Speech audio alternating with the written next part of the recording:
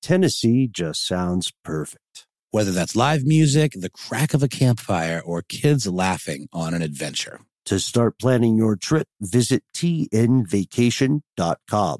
Tennessee sounds perfect. Tired of not being able to get a hold of anyone when you have questions about your credit card? With 24/7 U.S.-based live customer service from Discover, everyone has the option to talk to a real person anytime, day or night. Yes, you heard that right. You can talk to a human on the Discover customer service team anytime. So the next time you have a question about your credit card, call 1-800-DISCOVER to get the service you deserve. Limitations apply. See terms at discover.com/credit-card. AT&T connects an ode to podcasts. Connect the alarm. Change the podcast you stream. Connect the snooze. 10 more minutes to dream. Connect the shower. Lather up with the news, sports talk, comedians, or movie reviews.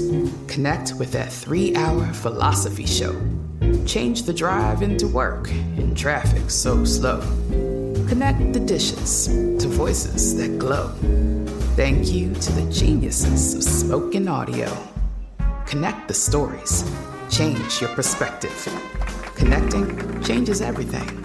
AT&T. Ridiculous History is a production of iHeartRadio.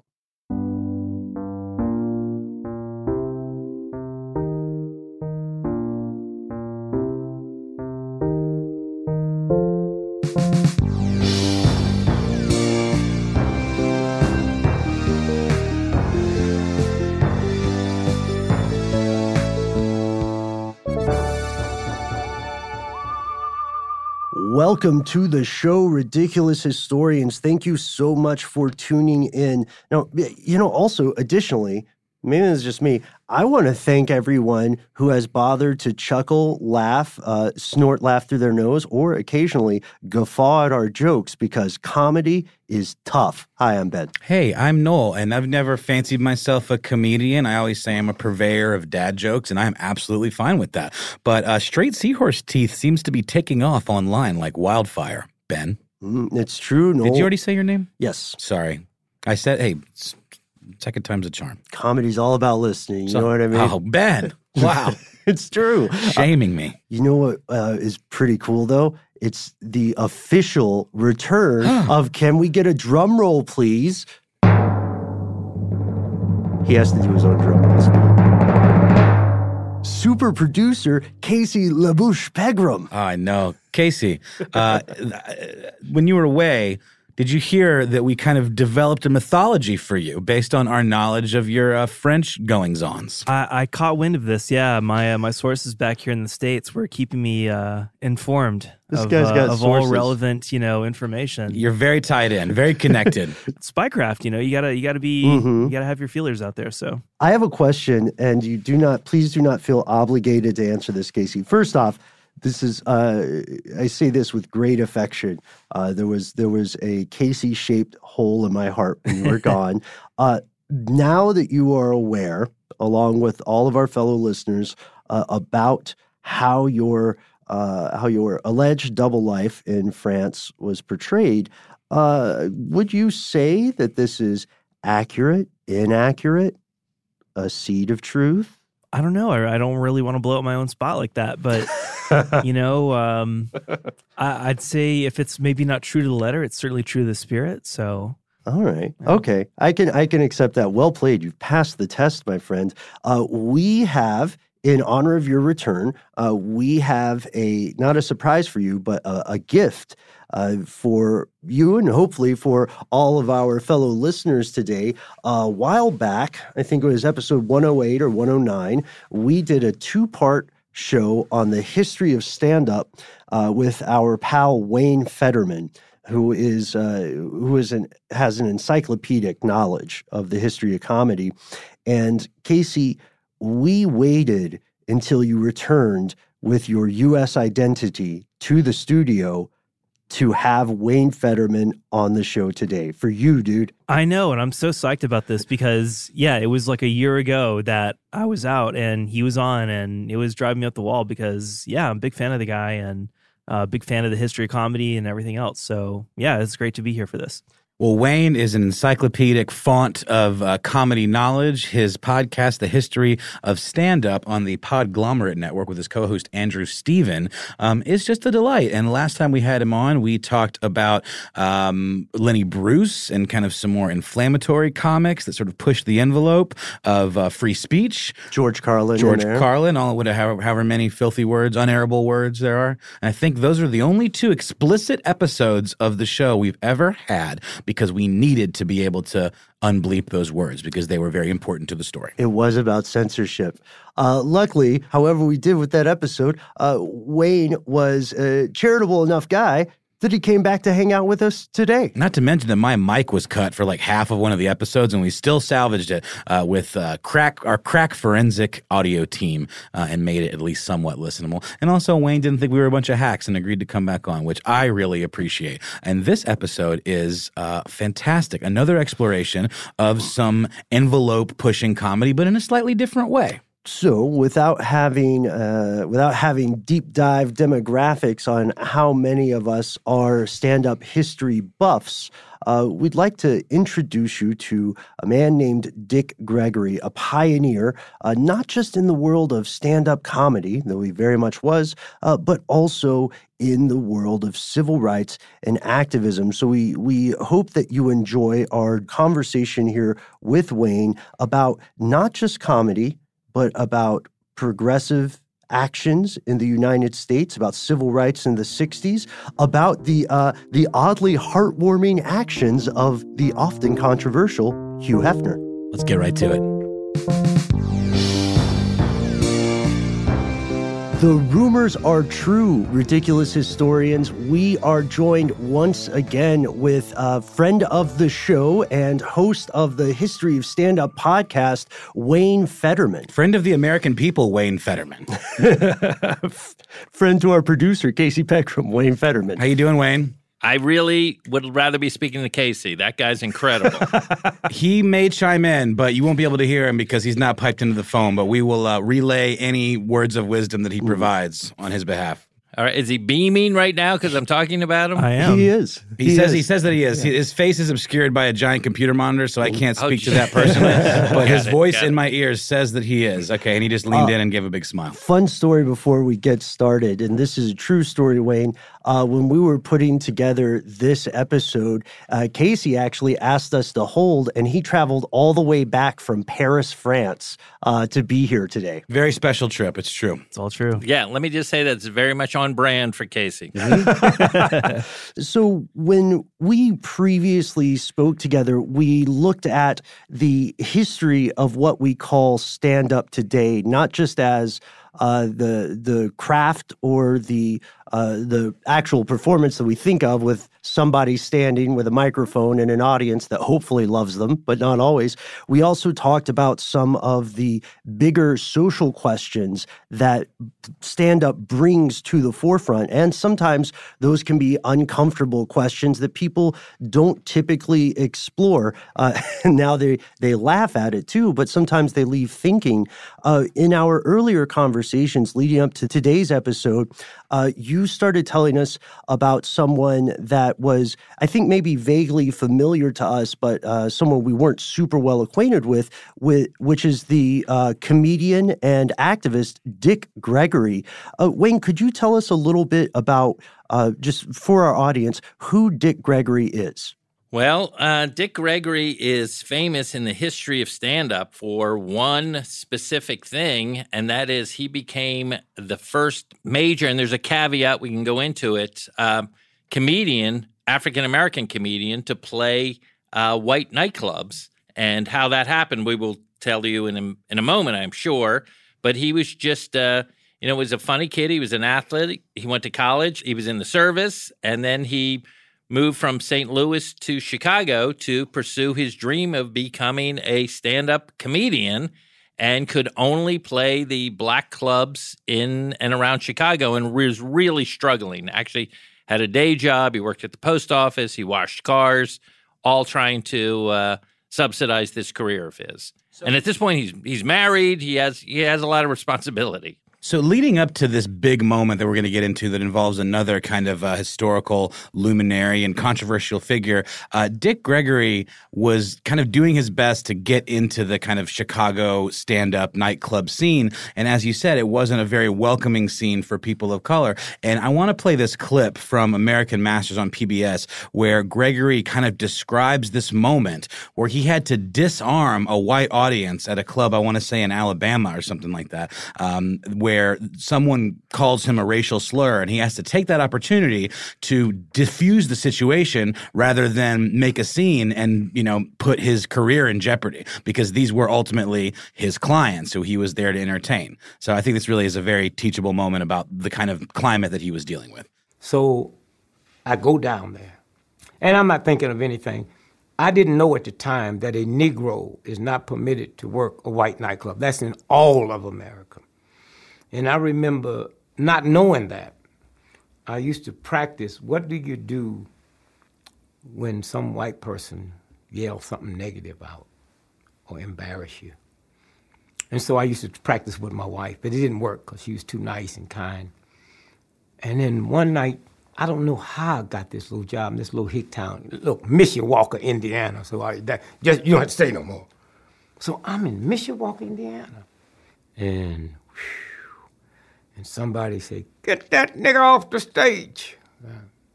Now, I was ready for it. And everybody just froze. And I said, "That white boy called me outrageous horse, called me Trigger." And everybody laughed. I'm out of it. There's no way you can feel sorry for me or embarrassed and laugh. So now I got him back. Now I'm off. And the guy walked up and said, "Thank you. Jesus Christ. I wanted to hit him myself." And then the guy walks up and says he's sorry. He's sorry. I'd almost pay you, man. I've been trying to figure out how to get through this. So, Wayne, I wanted to know if you thought that maybe this was kind of if he would have had to deal with similar situations like this leading up to this moment, and he almost describes it as like an aha moment where it's like, aha, this is how I can deal with this kind of heckling. Right. Well, I feel like Dick Gregory, especially at that time, had a very high emotional and comedic IQ on how to handle crowds. And it's remarkable considering he's not that experienced other than basically playing these black clubs. But I just think he had an innate sense of, one, how to perform in front of white audiences, and two, like how to diffuse these very volatile situations that I'm sure would come up all the time. Right, because as you had mentioned before, he was working, let's see, his comedic career began in the mid to late 1950s, is that correct? Yes, that's exactly correct. And at that time, there wasn't a lot of, African-American comedians on television or on the Ed Sullivan Show. It was just a few, and once in a while he'd see somebody. And there really wasn't a big circuit to play. There was big white nightclubs, which we called nightclubs at that time, but they wouldn't use African-American comedian. Once in a while they would, but as a rule, that's not, they'd have an act, Sammy Davis could play there or something like that, or, a team or a singer like Pearl Bailey or something like that all the time, but not a stand-up. I saw a really interesting clip with the comedian Paul Mooney, who was another very outspoken comic, a contemporary, maybe a little younger than Gregory, but still kind of very much like in the same scene as Richard Pryor, so maybe like the next generation. But he talked about how in Hollywood, nothing could ever be too white, but it was very easy for something to be too black. And I think that's a really interesting distinction where, like, you talk about Sammy Davis Jr.'s and like performers of that caliber, they were a little more palatable to a white audience. But a comic like Gregory, who wasn't pulling any punches, that would be a little harder to take for these folks who maybe weren't used to seeing things like that. Would you say that's accurate? Yes. Mooney is 100% on like, people would go, okay, this is too much for us. But again, Dick Gregory, I think, really learned how to thread the needle, almost like in a Jackie Robinson kind of way, that he was like able to like take white audiences' expectations of what a black guy would talk about. And he talked about racial stuff all the time. That was the centerpiece of his act. But he did it in a very non-threatening, very human way, as opposed to an angry way. In that same NPR or PBS clip that we just heard, later on, he talks about that he was always respectful and that he wasn't bitter and that he wasn't angry. And this was all, I'm sure, underneath. But that, again, I just feel like his emotional IQ was through the roof on how to handle these situations. So he wasn't like Paul Mooney, who would not, I can't imagine Paul Mooney handling that situation in that club the same way. It would be way more confrontational. Yeah, absolutely. I agree 100% with that statement about emotional IQ. Recently, this is not a plug. I actually do listen to the history of stand-up. Yeah, as season 2 started. And in season 2, you guys just had an episode come out recently about the Playboy circuit. And this was something that I didn't recognize. This episode, for anybody listening, is available now when our episode comes out. So give it a listen. This brings us to something that we'd love for you to explore with us here, which is the interactions between Dick Gregory and Hugh Hefner, the mastermind behind Playboy magazine, later the Playboy Empire. Noel, this is something you were alluding to in the beginning, right? Yeah, for sure. And this Playboy Club, I didn't realize was a big source of entertainment and huge, massive opportunity for working comics. If you got a regular gig at the Playboy Club, which was in Chicago at the time, that was a massive break for you. Can you tell us a little bit about how Dick Gregory literally kind of stumbled his way into this massive break? This story is fantastic. Well, this is, I assume, this is why I'm talking to you guys. This moment is very important in the big history of stand-up, and we covered it briefly in our first season and then went a little closer. And thank you for the kind words about the Playboy episode. I appreciate it. For anyone, it's the 8 of us that are interested in the history of stand-up. So this is what happened.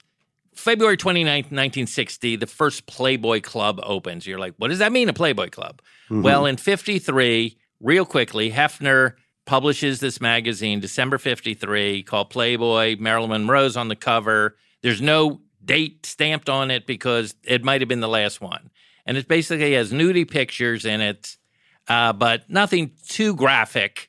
I hope that's clear what that means. Yes, yeah. And then like articles, and he was into literature. And so anyway, this magazine out of Chicago, this kid who had this dream, becomes this runaway success in the 50s. So he is like printing money by 57, 58. It's outselling Time magazine. It's outselling Esquire. It's like this incredible, and has a big female readership as well. So 3 things happen around this time. One, he does this huge indoor jazz festival called the Playboy Jazz Festival. 2, he buys a mansion in Chicago and they call it the Playboy Mansion, which is like this party house. And 3, he opens the Playboy Club.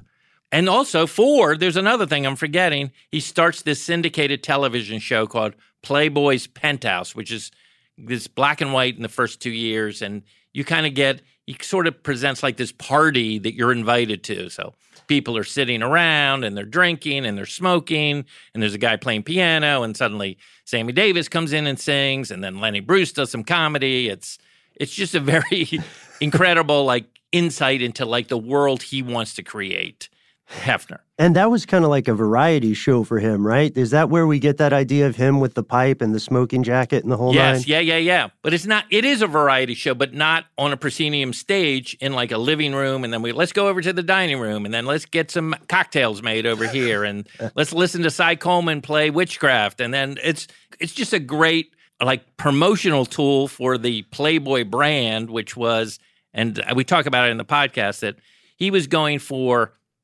sophistication. Like that was his, like he thought, God, if I could make nudie picture, this part of a sophisticated lifestyle with high fidelity and sports cars and jazz music and great literature, and that's what worked. You know what I mean? So it was like suddenly not a smutty behind the counter kind of embarrassing thing if you wanted to see pictures of beautiful women. So that was another genius, Hugh Hefner's. So he's killing it during Eisenhower's administration. So he opens this Playboy Club February 29th, 1960. And the Playboy Club was this, you had to pay $25 and you got a key, literally a metal key. It later became a card. And that gave you access to the Playboy Club. You were like a key member.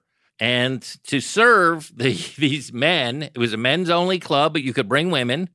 They created the Playboy Bunny, which is different than the Playboy Playmate, which were in the magazine.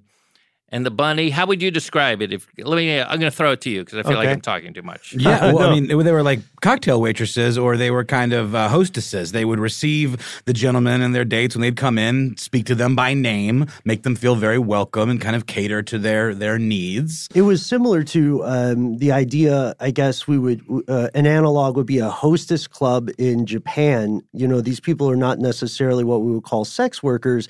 They hang out with you, they laugh at your jokes, they converse with you. There was also a uniform that changed over time. Yeah. But that was like, from what I remember, thanks again, Dad. I'll admit, if you're listening to the show, that I did steal some of your Playboys. Vintage. From what I remember with the advertisements they used to have in the magazine for the bunnies, there was even ears at some point. A little cottontail. Yeah, and then maybe I feel like I'm remembering some kind of collar thing. I think there was a collar yes, that's with right. a bow tie. That's correct. And an off-the-shoulder, almost kind of like bustier leotard kind of onesie thing. And I believe they're wearing stockings and high heels. Sure, and some of them would have those cigarette carts that they would carry and, sell cigarettes and get people's drink orders and stuff. But, themed. Sometimes they would change it up a little bit for the holidays. That makes sense. Yep. You did great. Again, I was never at the Chicago club, so I only know from the pictures and such. But yes, that was the vibe of this club. Again, with the bow tie, I guess sophistication, and I'm using quotes around it, and because these were just young women. But the rule was you weren't allowed to touch or date these women. He was very careful to make it not a quasi-strip club or a quasi, like, you're going to hook up with these girls or anything like that. And also they wanted to make it, get as many women customers in there as well. Oh, sure. So part of this, and this is interesting, we didn't go into it, the guy who ran the food and drink concession for this club, and then eventually it became a circuit, was Arnie Morton, who eventually has these famous steakhouses all across the country. Wait, the Morton Steakhouse guy? Yes, same guy. So this is one of his earliest gigs, and they had this crazy pricing plan, which was everything was $1. This is when it opened. Everything was $1.50. A drink was $1.50. Your meal was $1.50. A pack of cigarettes and a lighter with the Playboy logo on it was $1.50. Like that was their kind of and it's like, again, with Hef, it's a runaway success. Like thousands and thousands of people are pouring or paying $25 to be a member. Everyone kind of got accepted, and then could get part of this sophisticated lifestyle surrounded by these beautiful women. And part of the experience was there was always 2 rooms for show business, and those were usually a singer and a comic. So this is where Dick Gregory comes into the picture. Snag a Job is where America goes to hire, with the deepest talent pool in hourly hiring. With access to over 6 million active hourly workers, Snag a Job is the all-in-one solution for hiring high-quality employees who can cover all your needs. On demand, temp to hire, part-time or full-time. You name the position. Warehouse worker, retail associate, grocery store clerk, fitness trainer, baker, stylist, bellhop, podcast producer. Yeah, Snag a Job's got a worker for that. With our easy-to-use platform, you're able to seamlessly post and fill available positions quickly with a dedicated customer support team to provide all the help you need along the way. Kind of nice knowing you have a talent pool like that in your own backyard, right?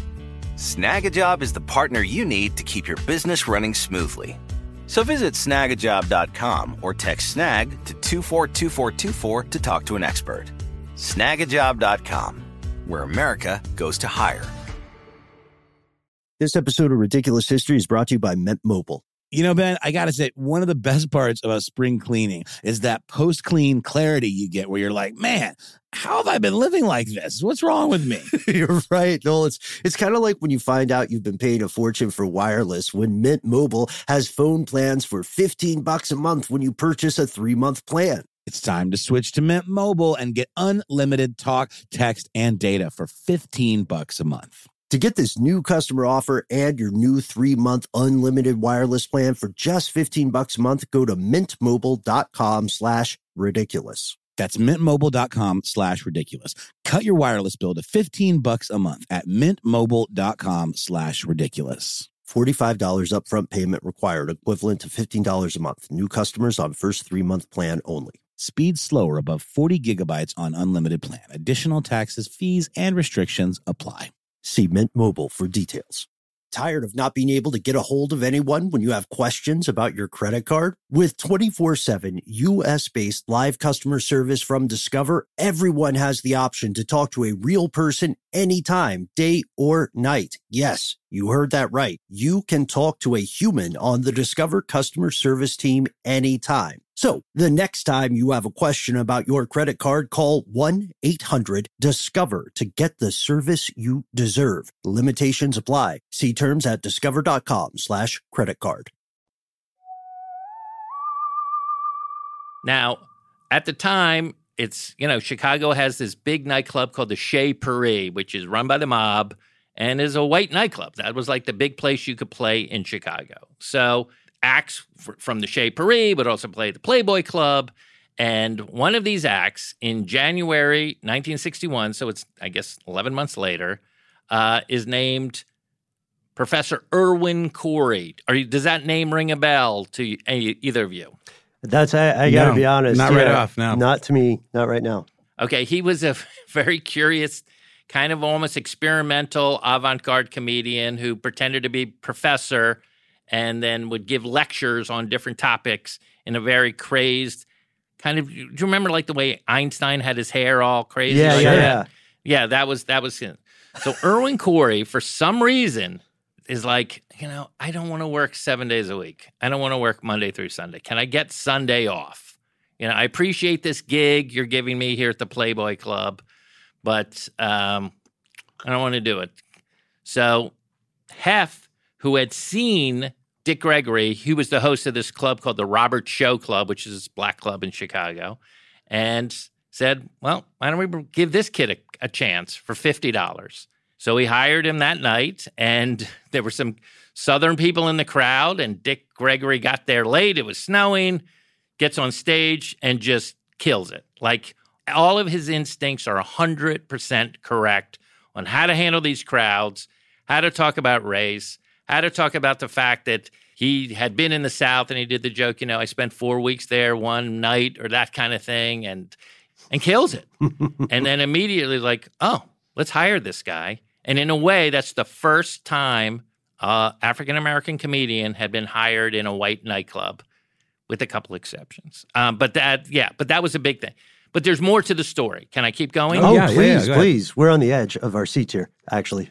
So Dick Gregory starts, he had never heard of making $50 a night times 7. Like, that was like it was mind-blowing to him that he could be making this much money doing comedy. And word spreads quickly about this kid who is doing great at the Playboy Club. So the New York Times, luckily, writes a review of it, and then Time Magazine. And this is where the story gets really interesting to me. Dick Gregory's dream was to be on The Tonight Show with Jack Paar. That was the big break. That he was the Carson before Carson. Of course. So he was friends with this singer named Billy Eckstein, another guy you're not going to know, but all right, a famous 40s, 50s singer.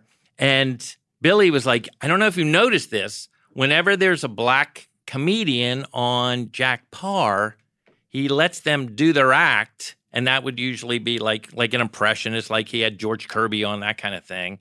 But he would never bring him over to the couch to sit down like he's just a normal American person. Well, and in general, getting brought over to the couch is the dream of any comic doing a late show like that. Yeah, no question.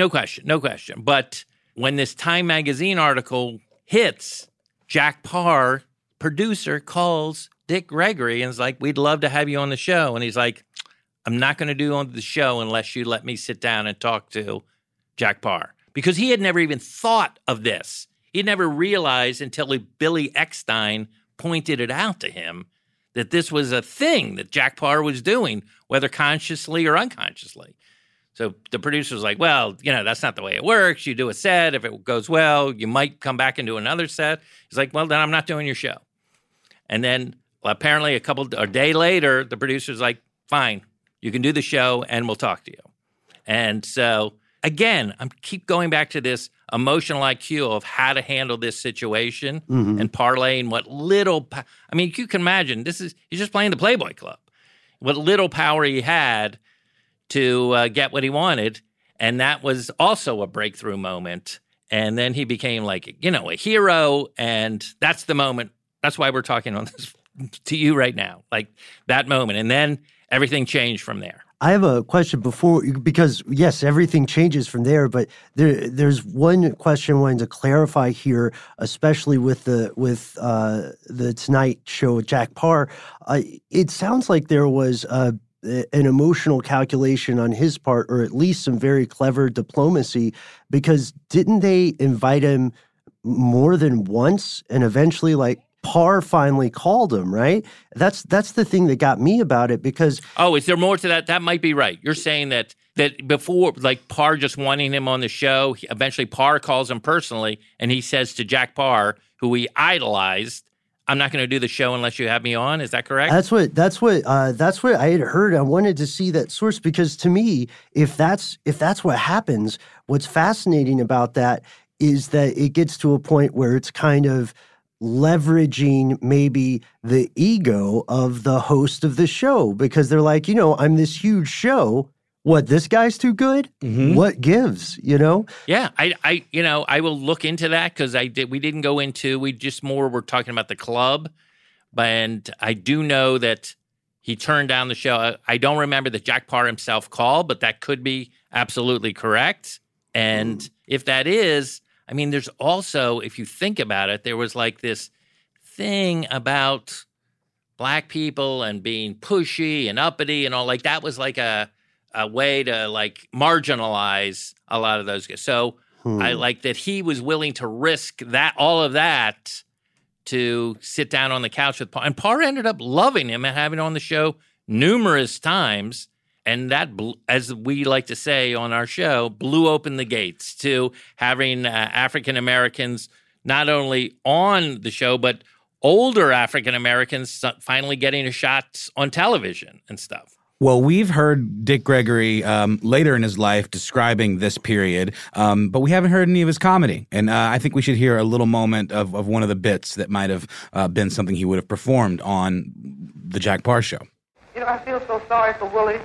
I hate to see any baseball player having troubles, but that's a great sport for my people. That is the only sport in the world where a Negro can shake a stick at a white man and won't start no riot.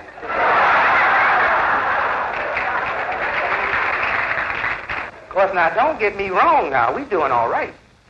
Hell, at the rate we're going 10 years from now, you might have to be my color to get a job.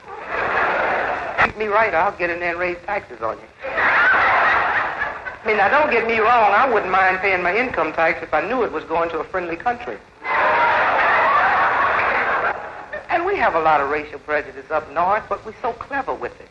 Take my hometown, Chicago. You can't see it just going in there. When the Negroes in Chicago move into one large area and it looked like we might control the votes, they don't say anything to us. They have a slum clearance. You do the same thing on the West Coast, but you call it freeways. So what we've done here so far is trace this guy's evolution to the gates. And then when they were blown open, as you said, he could have, if we want to speculate, he could have done what some people decide to do when they're successful in entertainment and just stayed in that lane and just, worked on comedy and honed his craft and then eventually, retired or just exclusively gone on to do Comedy Central roast or something.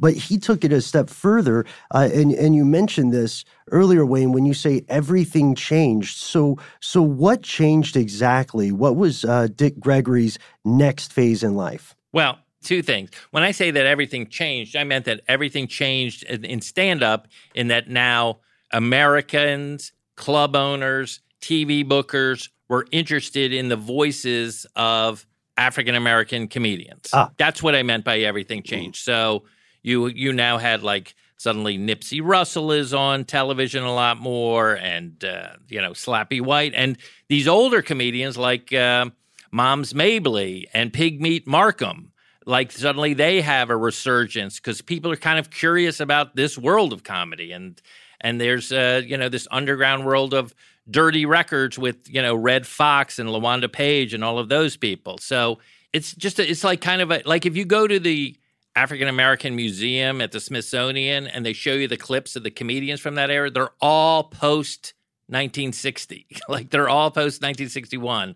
when he broke through. Like they're all, and a lot of people were getting sets and jobs. So it was just a bit of a great kind of resurgence. And then through those doors walks Flip Wilson and Bill Cosby. And then Richard Pryor. Richard Pryor makes his television debut in 1964. That's only 3 years after this moment. It's a real okay, now we're on, everything has changed, and comedians and audiences are ready to accept, as Dick Gregory liked to say, just one person talking flat-footed on stage to a white crowd. And then what were, he continued to work as a comic, right, to great acclaim? Yeah, he was suddenly making a lot of money. He hired a couple writers to help him create more material because he was really in demand. He put out records. He's a thing. Dick Gregory is a thing. And then he gets very involved with the civil rights movement, which don't forget, I mean, this is before the Voting Rights Act and before the Housing Act and all of that. So this is before Martin Luther King in 1963 makes the big speech. So he starts marching with Martin Luther King and making speeches and raising money. And what happens is he starts canceling nightclub dates and basically says, look, I can do these jokes and I can do these jokes these guys wrote for me and this is all great, but there's a bigger wave that I'm involved with now. And that basically kind of marginalized his stand-up act and made him this civil rights icon at the time. So he basically canceled tens of thousands of dollars worth of gigs so he could be involved with this movement and would talk about it. And then he became sort of identified with that. And because he was doing that, opened the door again for the Cosbys and Flip Wilson and, Pryor and all of those gentlemen. But then he essentially, so those floodgates were open. All those folks stepped in to kind of fill that vacuum. And he kind of walked away from this career in a lot of ways. I mean, maybe not entirely, but he clearly had bigger fish to fry. He had higher priorities, a higher calling, you could say. No question. And that really motivated him very much. And then I think in a way it hurt his career, his stand-up career. And I also, for some reason, I just don't know if he was that dedicated to stand-up once he had sort of cracked this code and was like, okay, I can do this and I can release these albums. I can make hundreds of thousands of dollars a year. And where I used to make, $5 doing this gig. And he was very much motivated in racial equality, which is, I could understand that, which I'm sure what he had to endure growing up in that time period. Snag a Job is where America goes to hire, with the deepest talent pool in hourly hiring. With access to over 6 million active hourly workers, Snag a Job is the all-in-one solution for hiring high-quality employees who can cover all your needs. On demand, temp to hire, part-time or full-time. You name the position. Warehouse worker, retail associate, grocery store clerk, fitness trainer, baker, stylist, bellhop, podcast producer. Yeah, Snag a Job's got a worker for that. With our easy-to-use platform, you're able to seamlessly post and fill available positions quickly with a dedicated customer support team to provide all the help you need along the way. Kind of nice knowing you have a talent pool like that in your own backyard, right? Snagajob is the partner you need to keep your business running smoothly. So visit snagajob.com or text snag to 242424 to talk to an expert. Snagajob.com, where America goes to hire. Tired of not being able to get a hold of anyone when you have questions about your credit card? With 24/7 U.S.-based live customer service from Discover, everyone has the option to talk to a real person anytime, day or night. Yes, you heard that right. You can talk to a human on the Discover customer service team anytime. So the next time you have a question about your credit card, call 1-800-DISCOVER to get the service you deserve. Limitations apply. See terms at discover.com/credit card. Hey, Noel, have you ever wanted to wake up to something better? Oh boy, have I ever been. Well, this is where Avalon Waterways comes in. How does waking up to a medieval castle, an ancient cathedral, a rolling vineyard, or a charming cobblestone village sound to you? Well, here on Ridiculous History, that's right up our street, Ben, our charming cobblestone street. So I can say it sounds pretty good to me.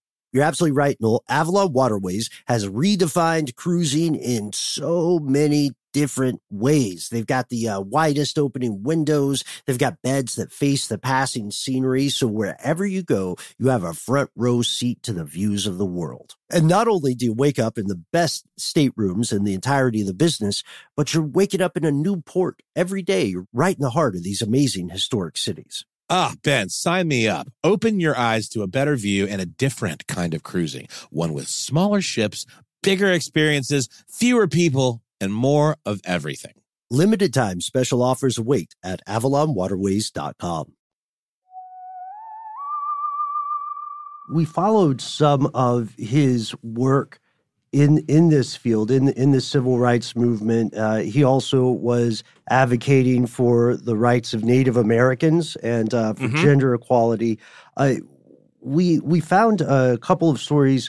One that really stood out was he even got the attention of J. Edgar Hoover at one point when he ran for president in 1968, which I had no idea he actually ran for president.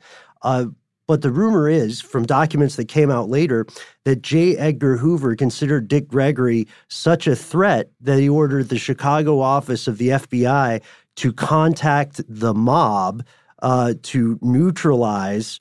Yeah, quote unquote, neutralize, quote unquote, whatever that means. Yeah, maybe it's something less sinister, to neutralize him during that race. And I guess I wanted to ask you, given what you said earlier about the biggest comedy club or white nightclub in Chicago being run by the mob, was the mob still really active in Chicago and the comedy scene in the 60s? Yeah. I mean, it was starting to fade away a little bit as these other rooms opened up. But basically, the nightclub era, which started right, when after the end of Prohibition and vaudeville dropping, a lot of nightclubs across the United States, South, North, Southwest, Northwest, were mob-run organizations. One of the most famous in New York was a room called the Copacabana, which you see in these Scorsese movies all the time, but they had the biggest headliners, Martin Lewis, and those guys would perform there. Sammy Davis with the Will Maston Trio, and those were all mob run. And then mob ran, obviously, Las Vegas, and then had their hooks deeply into Miami, which was also this big scene. I mean, I guess the only place the mob didn't really run too much was the Borscht Belt up in the mountains of the Adirondacks, upstate New York, where kind of like Jewish comedians were performed there during the summers. Let's move on really quickly to a very important event in the Freedom Summer, or the 1964 Freedom Summer in Mississippi, where all these marches took place. This is a very big kind of high water mark point for the civil rights movement. There is a bombing of a church called the Mount Zion Church, and 3 young men are sent to investigate it, Goodman, Cheney, and Schwerner, and they do not come back alive. They are murdered by members of the Ku Klux Klan and Deputy Deputy Sheriff Cecil Ray Price. This is all proven, who is also a Klansman. And basically, Dick Gregory goes there, confronts the sheriff, and sticks his finger in his face and says, I know you did this, and we're going to pin it on you. And he reaches out to Hugh Hefner, who puts up $25,000 of 1964 money, which is no chump change, for a reward for anyone that can lead to the arrest or proof that these men had something to do with it and to find the bodies. There is conjecture that the FBI already knew where the bodies were. They just didn't want to create a giant storm, and so they kept quiet. And essentially, Gregory, with the help of his friend Hugh Hefner, took these men to task, and everyone essentially, I mean, the degrees to which they were punished, you could kind of argue were not nearly fitting the crime, but they were exposed. And that brings us around to Hefner kind of, I don't know, you think of him as this kind of impresario of smut or something like that. But as you said, he was very interested. He was very progressive. He was all about literature and good writing. And people joke about, I only read Playboy for the articles. But there's a lot of truth to that. I mean, some of the greatest writers of all time have gotten their start writing shorts for Playboy or articles or having short stories published. So it absolutely has a place in that kind of canon. And more recently, Dick Gregory, unfortunately, we lost several years ago, but near the end of his life, he participated in a roast of Hugh Hefner, and he had a really interesting quote. At 2001, right, during the roast of Hugh Hefner, he went beyond the typical insult stuff, right? And I think this is what you had mentioned earlier, Wayne, where he says, you had a courage when no one was bringing in blacks and minorities and let you stand flat-footed in America and just talk. You brought me in. You didn't give me a lecture. You gave me no instructions. I come here tonight not to roast you, but to say that had you not had the guts back then, we black comics that the world has been able to look at and understand our genius, we would be in some pot roasting in debt, knowing we were never going to make it. And I have to ask, because that's such a powerful statement. It is. Yeah, to this day. Yeah. Were they like friends past the business stuff, past like the giving the start? Because that's a very personal, sincere statement. Did they interact throughout his career in activism as well as comedy? Well, I know this. I know in 1962. When Lenny Bruce got arrested at the Gate of Horn, which was this little club also in Chicago, that Hef put up his bail money and just felt like what Bruce is trying to do with language, I'm trying to do with with literature here, like use satire and language and cartoons, just sort of elevate this art, not only the humor, but the conversation about America in general. So I know he's always been an activist in that. I don't know how close they were through the years. I know that there's dozens of Dick Gregory interviews where he thanks Hugh Hefner for having the courage to put him on that stage or the foresight to put him on that stage. So I know he was like extremely grateful. Obviously, what happens is, I hate to say this, the Playboy clubs were basically like, Dick Gregory immediately got bigger than the Playboy clubs, which became this circuit. There was like 20 of them all over the United States, wow. Phoenix, St. Louis, so Miami, New Orleans, Boston, New York. So he was already too big to play the Playboy circuit. So I don't know if that was a thing between the two of them. I'm not sure. But I've heard Dick Gregory numerous times thank Hugh Hefner for that moment. Yeah, absolutely. I mean, he really did kind of go out on a limb when he did kind of have the world, on a platter at that point because of, like you said, the Playboy magazine just printing money and having a sense that he was untouchable. And that's really important. But also any other person could have done something completely different with that kind of success and that kind of power. And he instead took a chance and went out on a limb when he didn't have to. And without that moment, Dick Gregory wouldn't have had the platform to affect such social change that he did, not to mention blowing the doors wide open for black comics, around the world. Yeah, it's an incredible story, and it all happens in this, in this little club in Chicago in the middle of winter, January 1961. there's a snowstorm, and he takes a bus to the gig, and he gets off on the wrong stop. The whole story is just crap. So he's running through the snow, and he's slipping, and he's never been to the Playboy Club, so he doesn't know exactly where it is. And then he gets there, and he gets on stage and does his thing. As you just reflect on like his use of language and the casualness of his performance, and he is just like, this is his moment, and he absolutely embraces it. And speaking of thanking and speaking of moments, we can thank Hugh Hefner the way that Dick Gregory did, but we also have to admit, this wouldn't have been near as big a moment had Dick Gregory not been such a talented writer, performer, and comic. So I don't want to get away from how just objectively good the guy is. And also so savvy. I think it's not to be overlooked that he wasn't rolling over when he kind of did these maybe a little bit more palatable performances for white audiences. He was being smart. He was reading the room in a way that was able to like keep him in the game.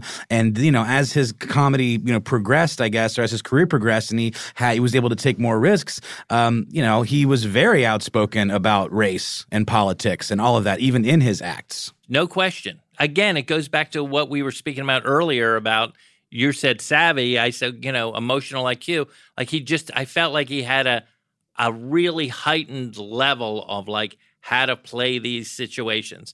And he had seen, if I'm not mistaken, sometimes they would have like, I don't know if it was Sammy Davis at this Robert Show Club, and he watched Nipsey Russell play a crowd, and sometimes they would get white crowds coming into the Robert Show Club, which was a black club, but they would let white people in, obviously. So I think he had seen some other black comedians like work the room, and he's like, okay, I think I know how to crack this code. I think I know the combination that'll make it work. So this is a watershed, pivotal moment in comedy and in American society overall.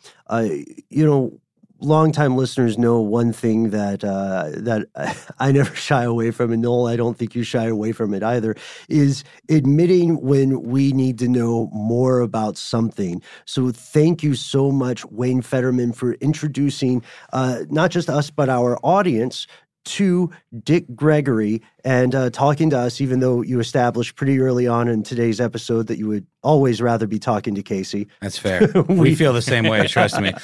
I want to really quick just tell a very, very short story. I had an interesting privilege to, I was a reporter for public radio when I lived in Augusta, Georgia, and I got to cover the funeral of James Brown. And Dick Gregory actually spoke and gave a eulogy at James Brown's funeral, and I was not aware of him, and that was the very first time I'd ever heard of this man, and I really thought of him much more, all the research I did, which wasn't much, that he was much more of an activist. So hearing this completed part of his story is really fascinating, but he gave a really powerful speech at James Brown's funeral. It was really interesting to see him kind of in the flesh, and really fascinating man. Very, very glad to know more about him. So thank you, Wayne, for hipping us to this story. Well, you're welcome. So, Wayne, at this point, people have heard us mention your podcast that you do with your co-host, Andrew Stephen. I just want to let everybody know that the History of Stand-Up Season 2 is coming out now as we speak. It hasn't all been released yet, though, right? That is correct. We are still editing, interviewing people, putting things together for this season. Yeah. So the last episode I listened to, if you're interested in hearing more about the Playboy circuit, is Season 2, Episode 2, which came out just a few days ago as we record this, and it explores the story of Hugh Hefner and Playboy magazine and how they became, this is a quote here from your show, Wayne, how they became unlikely champions for an era of comedy between nightclubs and the comedy boom. That's exactly. I can't believe I came up with something that articulate. That's great. That's very succinct. You done good. You done good, Wayne. It's a great show. Where can folks find that? What's the best way to pull that up? the classic wherever you get your podcast, whether it's, on iTunes or Stitcher. I'm not sure. Wherever. It's everywhere. It's there. Everywhere. It's out there. Just Google it. Yeah. It's easy to get. And thank you very much for listening to it. I'm passionate about this, but I just don't know how many people are really interested in the history of stand-up as opposed to stand-ups now, that, talk about their careers and stuff. I've been keeping note here. I'll confess there were a couple of older comics that you had mentioned in the course of today's episode where I was writing them down. I was like, oh, wait, I've got to look that guy up. I got to see if I can hear something. So I've got some homework today, and I'll probably be posting some stuff about this on our own Ridiculous History Facebook page or Instagram. You can find us there. You can also find us on Twitter. Wayne, I'm gonna volunteer you. It looks like you are also available on Twitter at Fetterman. Correct. And if you want to find me and Ben individually, we keep up a pretty decent Instagram profile. I am at HowNowNoelBrown. And you can see me getting kicked into and out of various countries at Ben Bolin. Yeah, that's true. That's true. Don't make fun of me. I love it. So that is our show, everyone. Thank you so much for tuning in. We'd love to hear your take and some of your favorite comics throughout history, right? Absolutely. Thanks to super producer Casey Pegram. Thanks to Alex Williams, who composed our theme. Big thanks to Christopher Hasiotis, who is here in spirit, and Jonathan Strickland, who, he can take a long walk off a short pier. Big thanks to Jonathan Strickland, a.k.a. the Quizster. I know you and I don't see eye to eye on that. And big thanks to Wayne, and thank you so much, folks, for listening. We'll see you next time.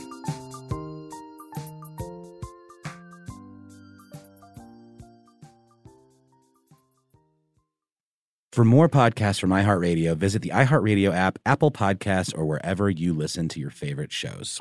This episode of Ridiculous History is brought to you by Avalon Waterways. Ben, are you in major need of a vacation right now? Noel, you're a mind reader. I am, and aren't we all? We are. While cruising remains popular, there's something big happening in the industry, and that is, my friend, smaller ships. True story. The intimate ships of Avalon Waterways can go where the big ships can only dream, through winding passageways of rolling vineyards and castled hills into the heart of timeless cities and storybook villages. That sounds like a delight. See how Avalon's smaller ships promise greater discoveries, fewer people, and more of everything. Limited time special offers await at avalonwaterways.com. You never want to find yourself out on the water fishing without the essentials.